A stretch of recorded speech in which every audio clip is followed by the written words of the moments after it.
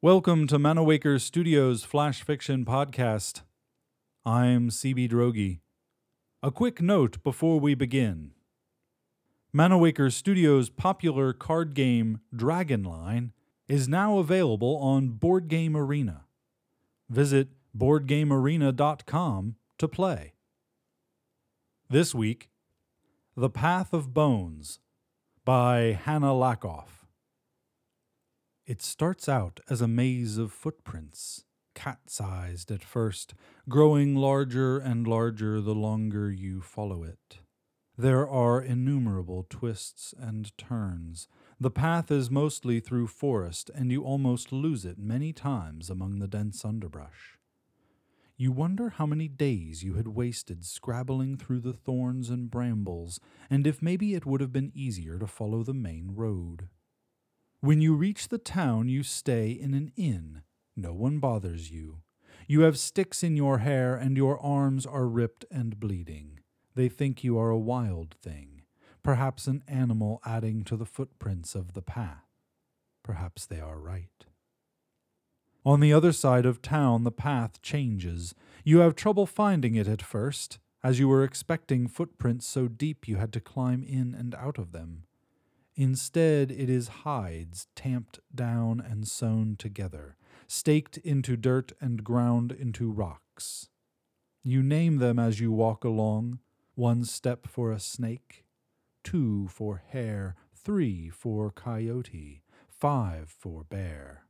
The furs are gentle and you take your boots off. The varying thickness of the pelts are a welcome change from the unending stiffness of the inside of your boots. After a while, the fur becomes worn down, and you can feel the rocks beneath it. Ancient hairs, sharp as spines, prick your soles. You put your boots back on.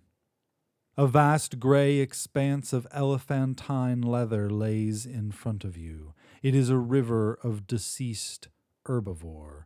Powdery decay fluffs up around you with every step. It gets in your eyes, your hair. It clogs your lungs until you cough and cough. Your canteen has long since dried up. You hope the next town is close. You miss the forest.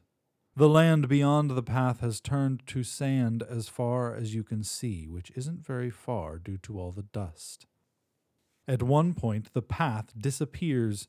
Years of walkers have destroyed the tapestry, and desert winds have blown the remnants away.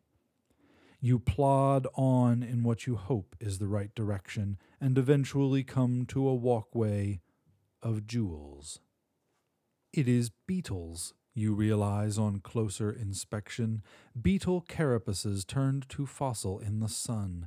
They glimmer green and blue and gold, and you glide along them smooth as ice. When night falls, they wink like stars, and you find a renewed vigor in your bones.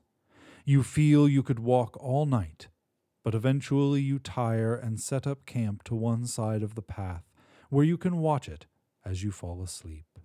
You have never seen another traveler and have long ceased to worry about theft or abduction.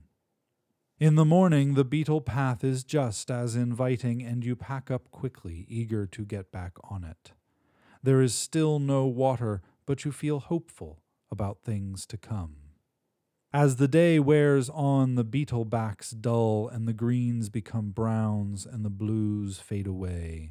By mid-afternoon, your feet crunch with every step as once hard shells break around you.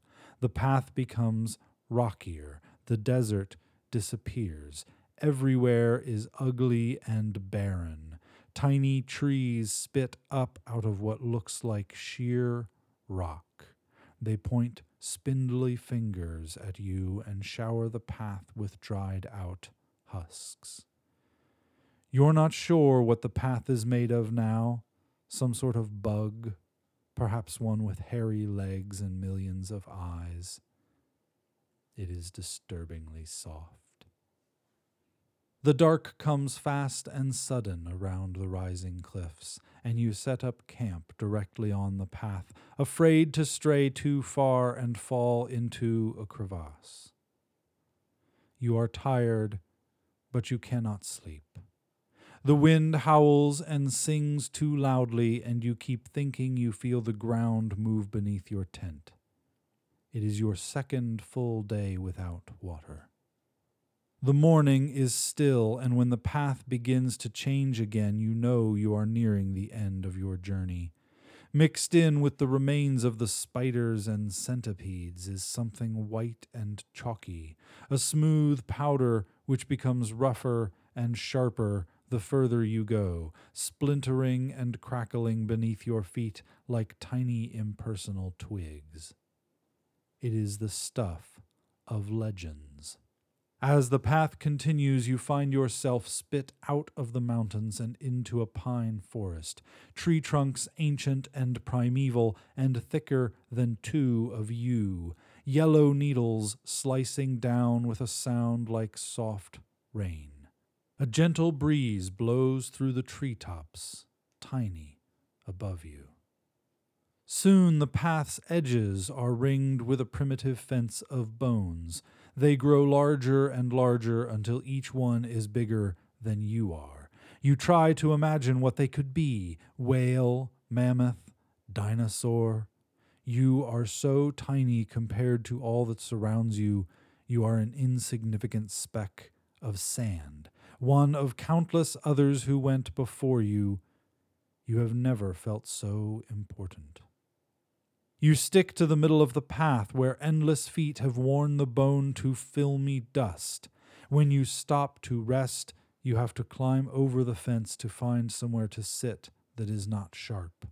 The pine floor is a relief, and you take off your boots to stretch your feet.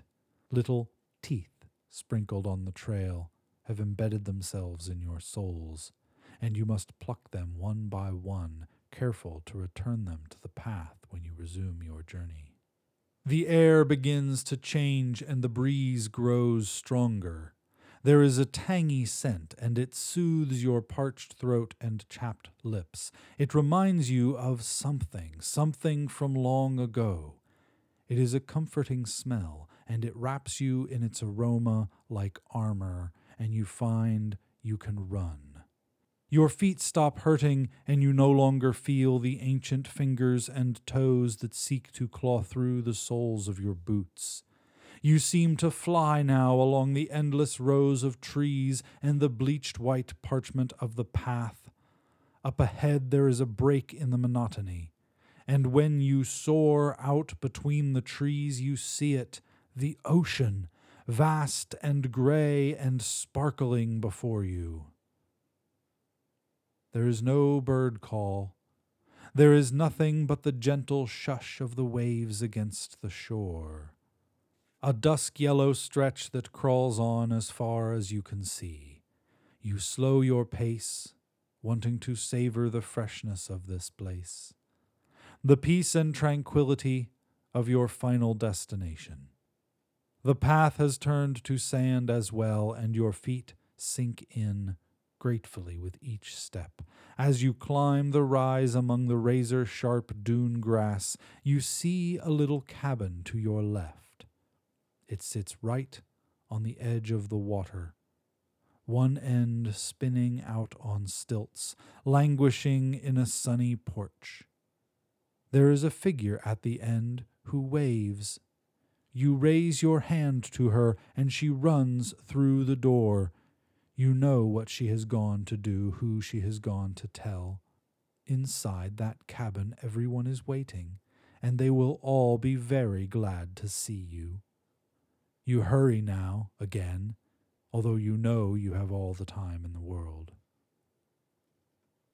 This has been The Path of Bones, written by Hannah Lakoff, and first appearing in After the World Ended. The Flash Fiction Podcast theme song is by Kevin MacLeod. I'm CB Derogi. Thanks for listening.